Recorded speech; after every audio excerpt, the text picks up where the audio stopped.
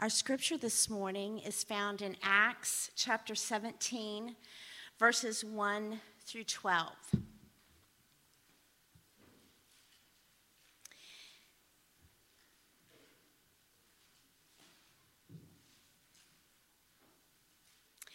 Now, when they had passed through Amphipolis and Apollonia, they came to Thessalonica, where there was a synagogue of Jews. And Paul went in, as was his custom. And on 3 Sabbath days he reasoned with them from the Scriptures, explaining and proving that it was necessary for the Christ to suffer and to rise from the dead, and saying, "This Jesus, whom I proclaim to you, is the Christ." And some of them were persuaded and joined Paul and Silas, as did a great many of the devout Greeks, and not a few of the leading women. But the Jews were jealous, and taking some wicked men of the rabble, they formed a mob, set the city in an uproar, and attacked the house of Jason, seeking to bring them out to the crowd. And when they could not find them, they dragged Jason and some of the brothers before the city authorities, shouting, "These men who have turned the world upside down have come here also, and Jason has received them. And they are all acting against the decrees of Caesar, saying that there is another king, Jesus." And the people and the city authorities were disturbed when they heard these things. And when they had taken money as security from Jason and the rest, they let them go. The brothers immediately sent Paul and Silas away by night to Berea. And when they arrived, they went into the Jewish synagogue. Now, these Jews were more noble than those at Thessalonica. They received the word with all eagerness, examining the scriptures daily to see if these things were so. Many of them, therefore, believed, with not a few Greek women of high standing as well as men. This is the word of the Lord.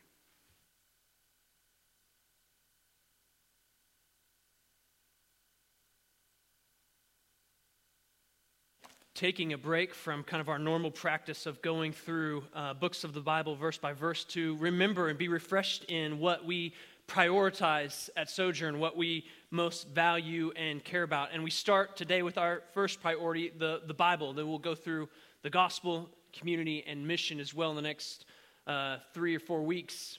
We'll do these, base the first 3 off of them from the book of Acts, and then the last one will come from the Great Commission. But we are convinced that we must prioritize the Bible. As one author says, churches live, grow, and flourish by God's word, but they languish and perish without it. And the centrality of God's word is clearly demonstrated when we open up the scripture. We look to the early church in the book of Acts and we see what they do. This is a group of people that are fresh off the death, resurrection, and ascension of Jesus. And so what do they do next? How do they carry out the mission that Jesus has given them, sent them on? Well, in the book of Acts, we see the centrality of the word in that mission. And that word, God's word, was trusted as effective to do this mission, to carry it out, and as enough or sufficient for that mission. You see, they seem to operate with the understanding that they too live, grow, and flourish by the word of God, but that they would not exist without it. And so we see this major theme in the book of Acts, the word. The word, that's the short term, is it's the Old Testament in light of the life, death, and resurrection of Jesus. More specifically, one commentator says that it's the message of God enshrined in the Old Testament and exemplified in the life and the teaching of Jesus. So this is what they're putting before people as they go on their mission. The word is used 30 times in the book of Acts. So it begins with the very conception of the church. Right? We're talking about the very foundation of the people of God. The New Testament, as it creates this new people who are living in, trusting in the life, death, and resurrection of Jesus, there's this foundation for all that they did, and it's the word. And it starts in chapter 1. You know, they replaced Judas as an apostle, and why did they do that? Why did they make that decision? They had Old Testament text that they used, they referred to and said, here's what we're doing here. In chapter 2, you know the famous sermon that Peter preaches at Pentecost. Well, he preaches from the book of Joel. He uses a psalm, Psalm chapter 2, verse 40, or Psalm, and then in verse 2, chapter 2, verse 41, here's what he says to them as he's hearing and preaching the word. It says in verse 41, those who received, what they receive? His word, the word that Peter preached. And so it's clear that the ministry of the word in chapter 2 wasn't a fluke, because here's what we see go on for the rest of the book of Acts. In chapter 3, Peter preaches in Solomon's portico, and he preaches this great sermon of biblical theology. And in chapter 4, verse 4, here's what it says. It says, many of those who what? Heard the word, believed it. It changed their lives. There are thousands that were changed here. They believed, and the number of men came to about 5,000. And you go on in chapter 4, and here's what happened as a result of their preaching of the word. Thousands were changed, but they were also detained and questioned. They were told in chapter 4, verse 18, don't speak or teach at all in the name of Jesus. In verse 21 of chapter 4, they were threatened. They had further threatened them. They were threatened for teaching and preaching the word. And so as we see the early start of the church, we're seeing that the ministry of the word not only was successful, but then it also got a lot of heat. It was specifically targeted and threatened. And so from the very beginning, the priority of the word of God was threatened, was under attack. It is being tested. And here's what their response was. As they were under threat for their preaching and teaching the word, here's what they do in response. They pray. And in their prayer, they appeal to Psalm chapter 2, the God who holds the nations in derision. And here's what they say in chapter 4, verse 29. They prayed, now, Lord, look upon the threats and grant to your servants to continue to what? Speak your word with all boldness. So we're 4 chapters in, and already thousands have been transformed by the word, preached, taught, and heard, received, and that word had been threatened. They said, stop preaching, teaching that word. And so the ministry of the word is under attack, but they had seen its power and how it saved many souls. So clearly at this point, they're conscious of the priority of the word, of the centrality of the word and the place it needs to have within their setting, within their church. They knew of its necessity, and their prayer shows that they have this conviction that no matter what threat might come to them, that the ministry of the word must continue. That's what they prayed for.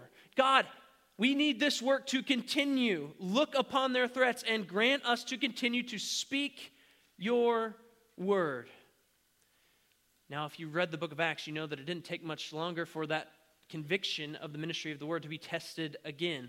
So in chapter 3 and 4, we have some pressure kind of outside the church, putting pressure on them to get rid of this ministry of the word. But the pressure then switches a few times in the book of Acts. It starts in chapter 6 to be pressure from within. In chapter 6, verse 1, it says, in those days when the disciples were increasing in number, a complaint by the Hellenists arose against the Hebrews because their widows were being neglected in the daily distribution. And you can imagine the scene, right? They've converted thousands by the preaching ministry, and that creates like an administrative headache to say the least. Like now they got to figure out, what are we going to do with all these people and how do we take care for them the best? And as they're working this process out, because they don't have it all figured out the best, the early church is somewhat of a mess. As they're kind of working to figure it out, like there's a significant problem that comes up. Poor administration. A serious problem with, it seems, preferential treatment of certain people. It's a significant controversy within the church, not without. And it has to be addressed. And so here's what the apostles do. Verse 2, the 12, that is the 12 apostles, they summoned the full number of the disciples, several thousand, right? And said, it's not right that we should give up preaching the word of God to serve tables. Now, it's implied here that the primary ministry for these apostles, the way that they understood their primary ministry was a ministry of the word. Their way of carrying out the great commission that Jesus has given them to make disciples was a ministry of the word. See in Ephesians chapter 2, verse 19 and 20, that the church was built on the foundation of the apostles. It says that you are a household of God, built on the foundation of the apostles and prophets. Both of them we see as and need to be understood as offices of the Word of God, proclaimers of the Word of God. So they're doing foundational work here, and they understand it to be foundational work. And what do they see as essential to their foundational work? Ministry of the Word. It's not right for us to give up the ministry of the Word. The foundation that they are laying for the church is a foundation laid by the ministry of the Word of God. So much so that they say it's not right for us to give it up. So they continue, verse 3, therefore, brothers, pick out from among you 7 men of good repute, full of the spirit of wisdom, whom we will appoint to this duty. But we will devote ourselves to prayer and to the ministry of the Word. So they understand the consequences of what's going on here. Like, we have to bring some organization to this thing. We need to care for our people well. We need to make sure that we employ some of the gifts that people have so that we can take care of one another well. So we have to get this thing going. We've got to bring good people to bear on this problem because it's important. And yet, in their addition of some ministries and organization and of addressing some real needs and serious controversy, here's what they don't do. They don't subtract from their primary ministry a ministry of the Word. And they include in there that goes alongside it all the time, word and prayer. In chapter 6, verse 5, what they said pleased the whole gathering. This wasn't just their idea that they come up with and everyone's like, I don't know about that. Everyone is all in because they too had been transformed by that word, by that very ministry. The disciples, they love it. The disciples at this point are becoming self-conscious. They're grasping the idea of the importance of the ministry of the word. The church, that is the apostles, these disciples, are for the ministry of service. They make sure that they get some good, gifted men that they can apply to make sure they carry out that side of the ministry of the church. But they don't do it at the expense of the ministry of the word. And one author sees in these chapters in Acts some of Satan's strategies against the church. He says his first and crudest tactic was physical violence or persecution. You saw that in chapter 3 and 4. He tried to crush the church by force. His second was a more subtle tactic, was moral compromise. So having failed to destroy the church from the outside, he tried to corrupt it from the inside through the deceit of Ananias and Sapphira. That's chapter 5. And then you see the third one, subtlest tactic, was social distraction. He tried to deflect the apostles from their priority task of preaching and prayer. And what do each time? They roundly defeat every single one of these strategies. How? By prioritizing the ministry of the word. Now, as you have several thousand people that have been changed by the word, if you have some poor administration, some needs aren't being met, if there was ever a time to shift your focus and to figure things out, it's here. Thousands have been won in every kind of category that we could put on them. You've had success. You've done it. Thousands have been changed. They're probably from all over the place. You've almost reached the nations in a few short sermons. Now, you have success here, but you've got a problem. So now what you need to do is you've got to alter the strategy. Maintain what you have. Build it up a little bit so that everyone is doing things the right way.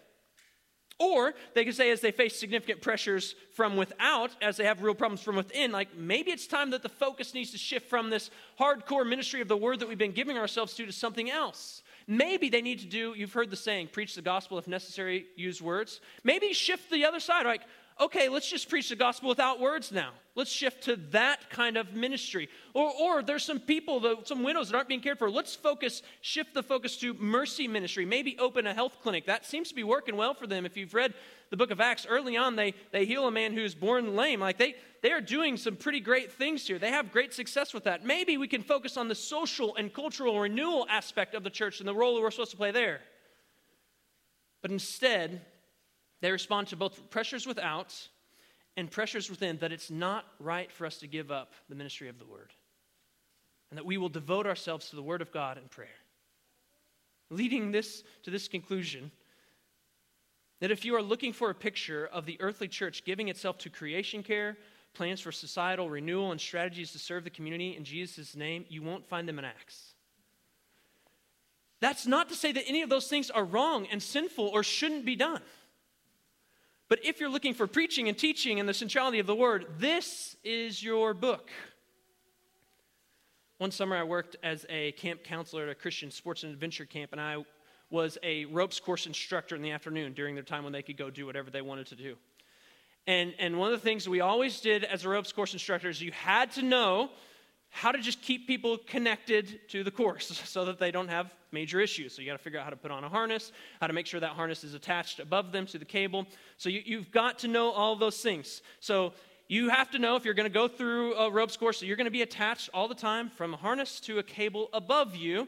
Just as the picture shows, that blue line is kind of attached to the cable above. So you're going to switch obstacles. You're going to go through things. You might go through a net, a balance beam. You might go through a zip line, all those kind of things. But the whole time, even though you might be going around poles and switching ropes, like you're always attached to the rope above. Or if you have a good ropes course instructor, they make sure that you're always attached to the cable above so that you won't fall, so that you don't have actual serious danger upon you, right? That cable, that one cable above you, it keeps you from tragedy. So there's going to be all sorts of obstacles. You can still, with that rope, you can fall over. Like you could see, this girl could fall over and hit her side. Like she could still get hurt, but she won't fall entirely if she's still attached to the cable. In the church, they had obstacles to navigate, things to go around. They had to change some things up as they're trying to figure out how we deal with all the stuff that's going on and what God has put in front of us.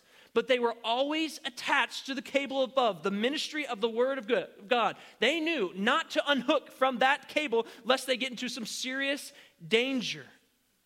And their response is instructive for us as well. Because if we think like the book of Acts is pressures that they face and we're not going to face pressures from without and from within, we know that's obviously not right. We're going to have all sorts of pressures. From without and, unfortunately, from within there's going to be pressure. Some of those are good, some of them not so good. There's going to be problems to address.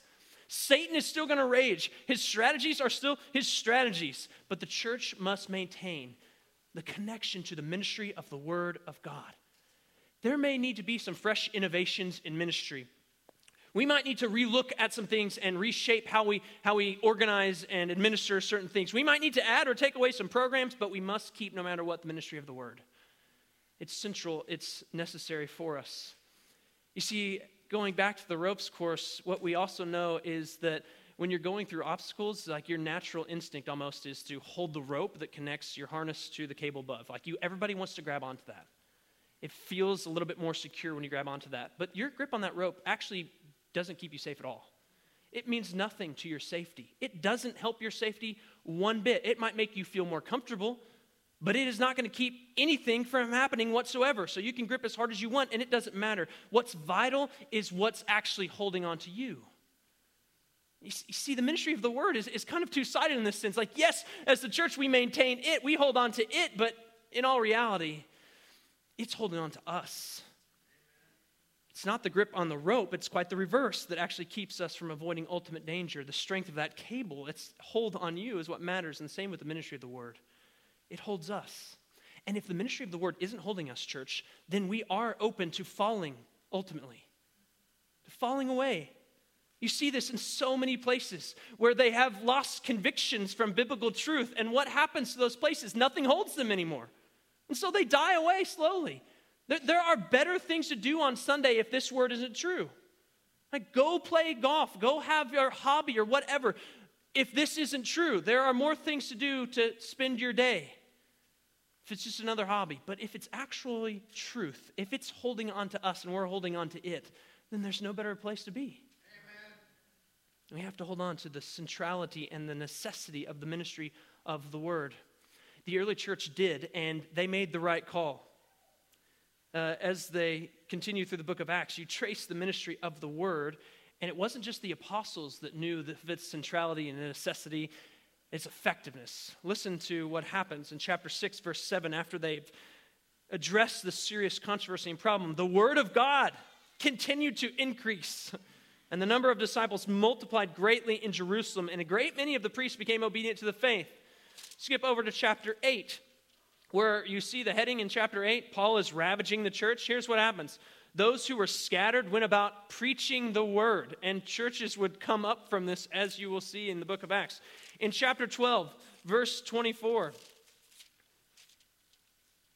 it says, the word of God increased and multiplied. In chapter 13, verse 49, it says, and the word of the Lord was spreading throughout the whole region. And finally, in chapter 19, verse 20, it says, so the word of the Lord continued to increase and prevail mightily. So again, if you're looking for a book that shows you the ministry of the word and its power and effectiveness and necessity, you're looking at the book of Acts.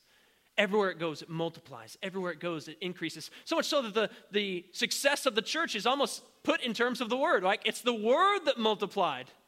It does not even say, like, here's how many people came in. The word was doing work. It was effective. As the word went, so did the church. And so there's that refrain. The word increased and multiplied. That is to say, the book of Acts is showing us the mission of Jesus is going forward in the ministry of the word of God. Where the word goes, the mission of Jesus goes. And this wasn't just their early church strategy. This was their strategy for planting churches as well. This was their method. Paul pulls back the curtain for us on the ministry of the word in Ephesus, where he spent roughly 3 years of his life. And Ephesus was a rough place. If you remember the story of the sons of Sceva, they were there, hanging out, doing their thing. Magic arts were there. At the end, when they're converted, they burn their magic books, which is pretty crazy. All right, there's the home of the temple to Artemis is there. There are idol makers there that are very obsessive about their work. They make sure that no one kind of infringes upon their business, and when they do, they make big trouble. There are riots in Ephesus, and so Paul goes into this place, and what does he do? Well, what's his method of ministry? How are you going to reach that place? And what are you going to rely on as you go into this rough setting? What's your strategy? Well, I'm going to look as he speaks to the Ephesian elders in chapter 20, verse 27. This is later after he's already been there and gone, but he tells the Ephesian elders, he kind of, again, pulls the curtain back to show what he did there. He says, for I did not shrink from declaring to you the whole counsel of God. The whole counsel of God. That is the content of the gospel, the Old Testament background on which it's built, and the application of that for them. All right, if you want to know about the whole counsel of God, a lot of it's written down for us as Paul. Like, he has kind of distilled out to us. Here's the whole counsel of God. He gives it to us in letters, like in letters to the Ephesian church or the Philippian church. All sorts of letters. He shows us what is the whole counsel of God. It's full of not just one thing. It's full of breadth and width and height and depth that are almost unfathomable as we think about the greatness of our God and what he has done. I mean, that is the whole counsel of God. And what does he do with that counsel? He declares it to them. He gives it to them. He preaches it. He teaches it to them during his time there. In other words, he gives himself to his 3 years there in this rough place to a ministry of the word. He is relying in this rough place on the word's power, on the word's efficiency and sufficiency to advance the mission of God in Ephesus. He doesn't rely on any other thing but the word. He doesn't rely on a healing ministry. If you saw in Acts chapter 19, 11 and 12, seems like this could be a ministry you could rely on, Paul. God was doing extraordinary miracles by the hands of Paul so that even handkerchiefs or aprons that had touched his skin were carried away to the sick and their diseases left them and evil spirits came out of them. So maybe what you need to do is give yourself to these 3 years to a ministry of healing. Now think of that, its effectiveness in Ephesus. Like, if you're just sending out these pieces of clothing that can heal people, man, like, give yourself to that. Or maybe, since this is a place that likes idol makers and they have a temple of Artemis, they're like, maybe give yourself to something a little bit more entertaining than kind of the dry and dusty Old Testament that you're kind of talking about in light of Jesus. Give yourself to something that's going to keep the people and really compel them. But Paul gives himself to the ministry of the word. Gives himself to the teaching, the whole counsel of God. It's for their good. Or the glory of God. And it wasn't just a part of his church planning strategy. It was the entire fabric of it. If you look back a few verses in chapter 20, in verse 18, he says, you yourselves know how I lived among you the whole time from the first day I set foot in Asia, serving the Lord with all humility and with tears and trials that happened to me through the plots of the Jews. How I did not shrink from declaring to you anything that was profitable and teaching you in public and from house to house. The fabric of the church then was a ministry of the word that wasn't just a public thing. It wasn't just when they were gathered all together. It was even from house to house. Like everywhere Paul goes, the ministry is the ministry of the word, and that was the ministry of the church. It was a public ministry, it was a private ministry. It was so important that it worked itself down into the very fabric of their lives. Whether they were at home, whether they were together, whether they were scattered, wherever they were, it was working itself down into that place. That was the ministry of the word. He was so committed to it that he says he didn't let anything, not tears or trials, deter him from that ministry. Sounds a lot like the apostles in chapter 6. Nothing should knock him off of the ministry of the word. And it's clear that Paul didn't want his ministry of the word to terminate with him, that he wanted it to continue. That's why he says to the Ephesians, Ephesians chapter 4, verse 11, one of the verses that we hold dear around here, he says to them that he gave the apostles and the prophets, the evangelists, the shepherds and the teachers, all of those are ministries of the word, primarily, to equip the saints for the work of ministry, for the building up of the body of Christ. And Paul didn't think that it just terminated with him, that this was unique to him, that he should give himself to a ministry of the word, and that should go from house to house. He thought that there are lots that God is going to give for the very purpose that the church might be built up. They might be equipped. I think his methodology is further clarified in back-to-back accounts of proclaiming his word and planting churches. In the book of Acts, those go hand in hand. Where they went planting the seed of the word of God, up sprang churches. That was their methodology, and that's where we find ourselves in Acts chapter 17. It says in verse 1 that when they had passed through Amphipolis and Apollonia, I knew I was going to do this when Kim said these earlier. I was going to mess them up altogether. Apollonia, they came to Thessalonica. That's the one I know how to say. Where there was a synagogue of the Jews. And what does Paul do? Right, it's just like it says it as if this was his routine, and it was, as was his custom. On 3 Sabbath days, he reasoned with them from the Scriptures, explaining and proving that it was necessary for the Christ to suffer and to rise from the dead, and saying that this Jesus whom I proclaim to you is the Christ. There he gives us a peek into his message, that it's the Old Testament in light of Jesus, that he's not looking at it as if Jesus hasn't come. He's looking through those lenses back to them so he can make a compelling argument. And his custom is then to come in and proclaim what? Scripture. A ministry of the word.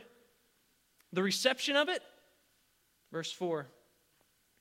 And some of them were persuaded and joined Paul and Silas and did a great many of the devout Greeks and not a few of the leading women. But the Jews, in other words, it hit a broad category of people. But the Jews were jealous, and taking some wicked men of the rabble, they formed a mob, set the city in an uproar, and attacked the house of Jason, seeking to bring them out to the crowd. And when they could not find them, they dragged Jason and some of the brothers before the city authorities, shouting, "These men who have turned the world upside down and have come here also. And Jason has received them, and they're all acting against the decrees of Caesar, saying that there's another king, Jesus." It's not a great reception. Oh, yeah, he got some, but also now there's a mob forming, and there's rioting. And obviously they're threatening some sort of physical pain, and this isn't the first time that Paul has experienced this. Earlier in Acts, Paul's preaching got him stoned. That's a pretty poor reception. He's been imprisoned for his ministry of the word, and we could go on. Here he gets a mob and an uproar, the threat of pain. So again, Paul, here it is. It's time to tweak your message. Like maybe Luke is musical, like spend a little more time on the music. Make it a little louder.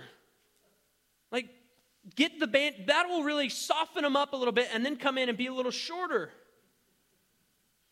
Give yourself to mercy ministry or healing ministry. It's obviously effective. It's working, Paul. Like even clothing that touches you heals people. Like you don't have to set the city in an uproar. Not many people are mad at you because you've healed them. So just start doing that. What does he do? Verse 10. They sent Paul and Silas away by night to Berea. And when they arrived there, they tweaked their message, shift their focus. No, they went to the Jewish synagogue, as was his custom. And why continue the ministry of the word? Why continue the consistent pattern of proclaiming scripture everywhere you go, even though most places you go, it leads to your imprisonment, your beating, people hate you, there's mobs, there's riots. Why continue? Because Paul is certain of its power. Amen. he's certain of its sufficiency. He doesn't turn to other means to continue his mission. He gives himself to the ministry of the word. The Thessalonians who had rejected Paul's message, even those who didn't agree with it, didn't receive it, saw its power. Did you hear what they said? It's turning the world upside down. The Thessalonians who did receive Paul's message experienced that same power. Listen to what it says in 1 Thessalonians chapter 1. It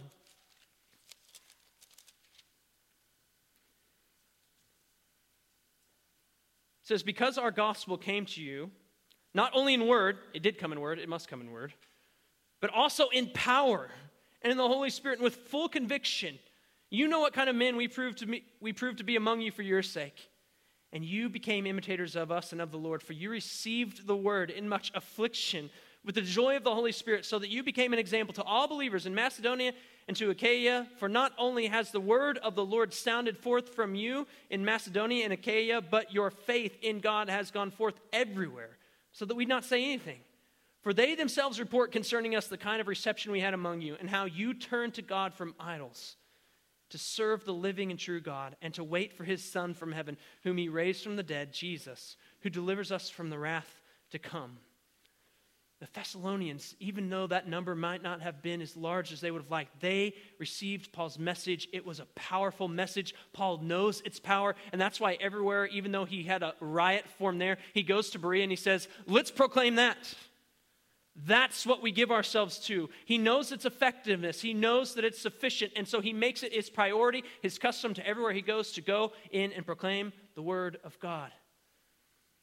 And some of these things are why we make it a priority here at Sojourn. I mean, why the emphasis on corporate gatherings where we gather around the Word of God together? Why do we have home groups that do sermon discussion, and we open up the Word and we think about it, how it can apply to our life? This is one probably many have asked. Why do we keep kids that are 4 and over in our service? And we've asked that too. Here's why. Because we trust in the power of the word. We trust that it's sufficient.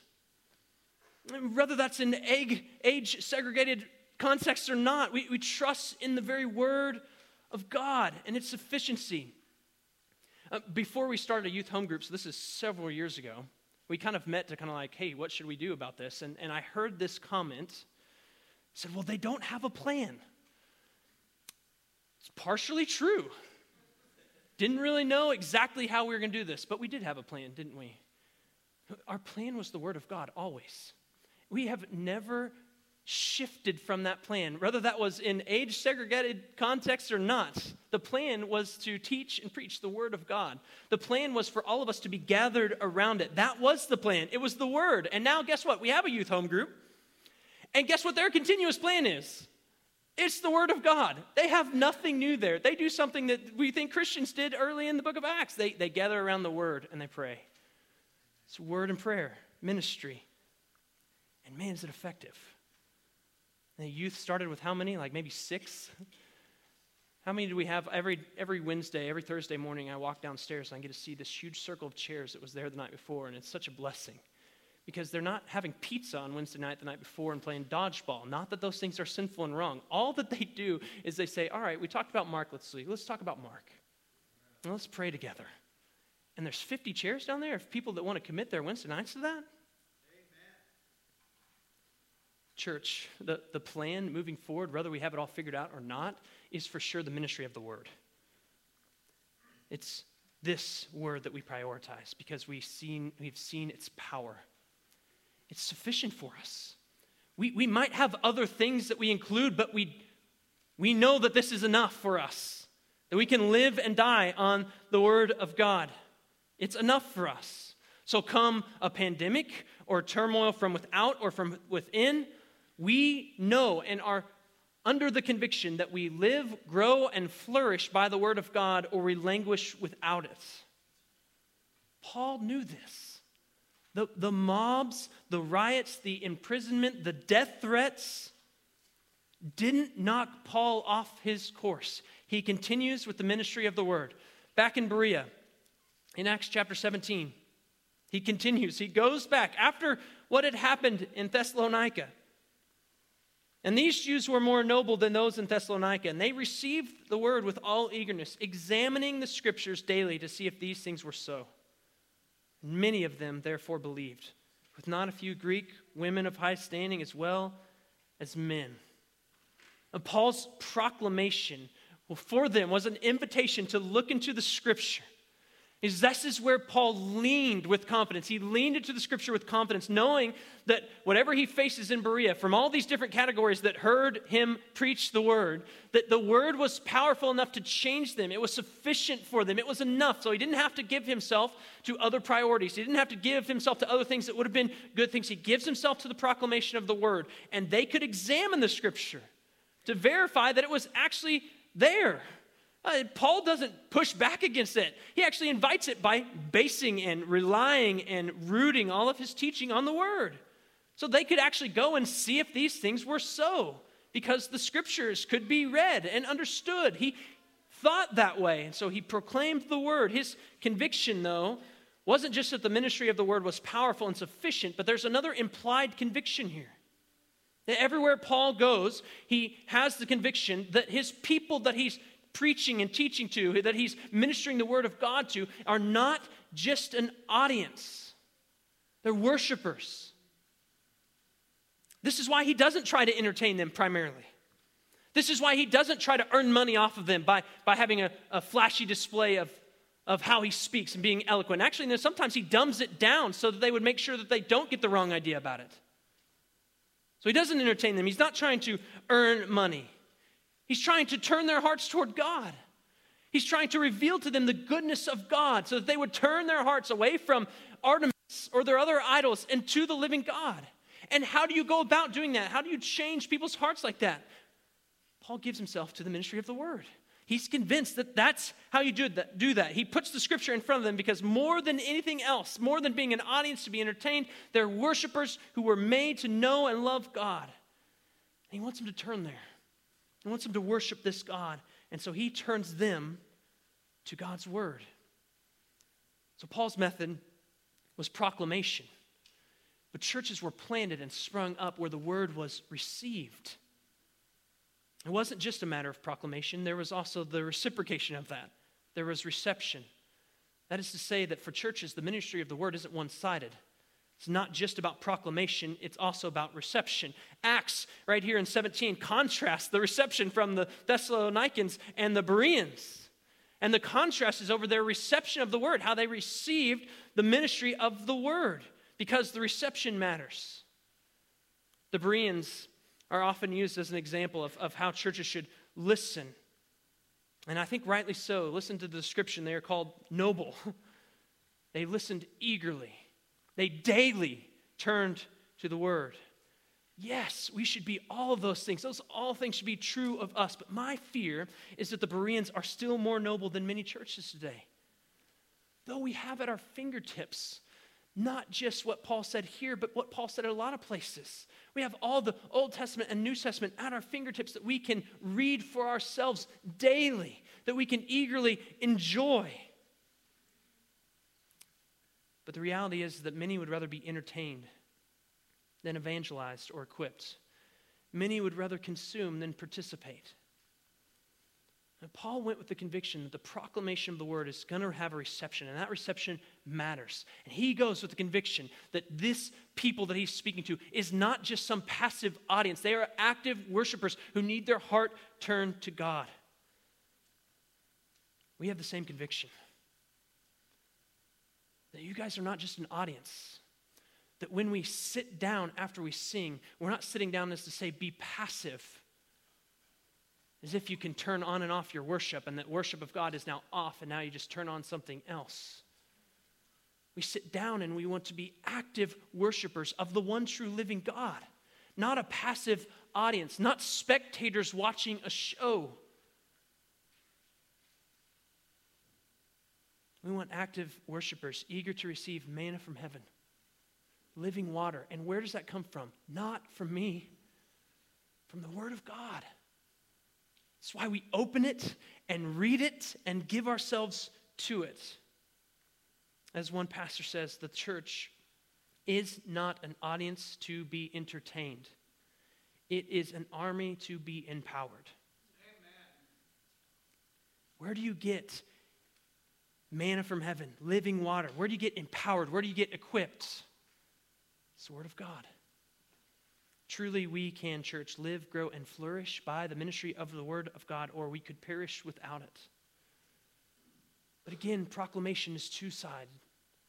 It's proclamation and reception. And so are we eagerly ready to receive God's Word?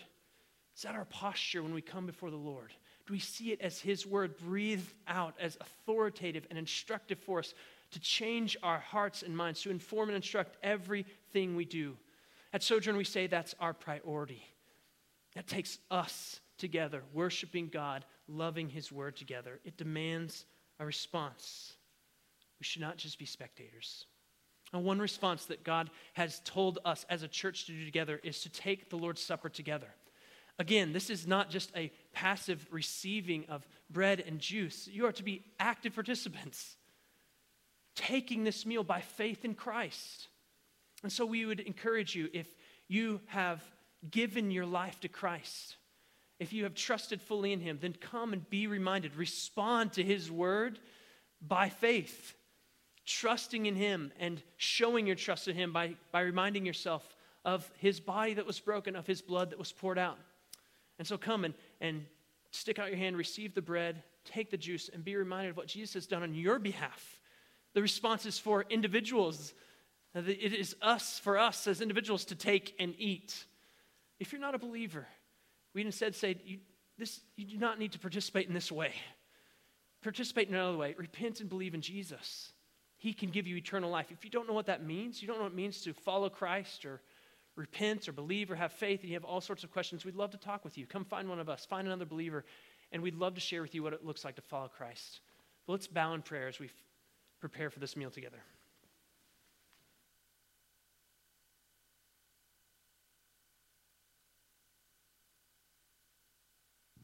Let's pray.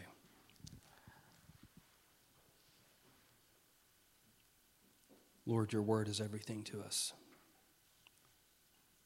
By it, we were formed. By it, we are transformed. Forgive us, Lord, where we take your word for granted, where we become passive, where we don't think and reflect the way we should, where we don't allow it to change us and make us look more like Jesus. God, you have been so gracious to give us your word. And it's so clear, Father, that you deserve the worship of all people. That is the mission we are on. And the gospel is the power of God for salvation to all men. God, may we be a people who are faithful to proclaim your word and obey your word. And see it for what it is, God. Help us never to lose focus. It's so easy to compare and to compete, to allow pride to inform our decisions, Lord. Forgive us where we've done that. Keep us from doing it. Lord, we pray that if anything is said about Sojourn, Lord, that it would be said that we are a people of your word.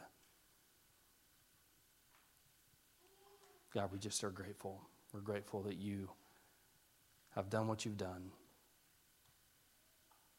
You spoke us into existence, Lord, and you have spoken to us what it means to truly exist. May this meal honor you in Christ's name. Amen.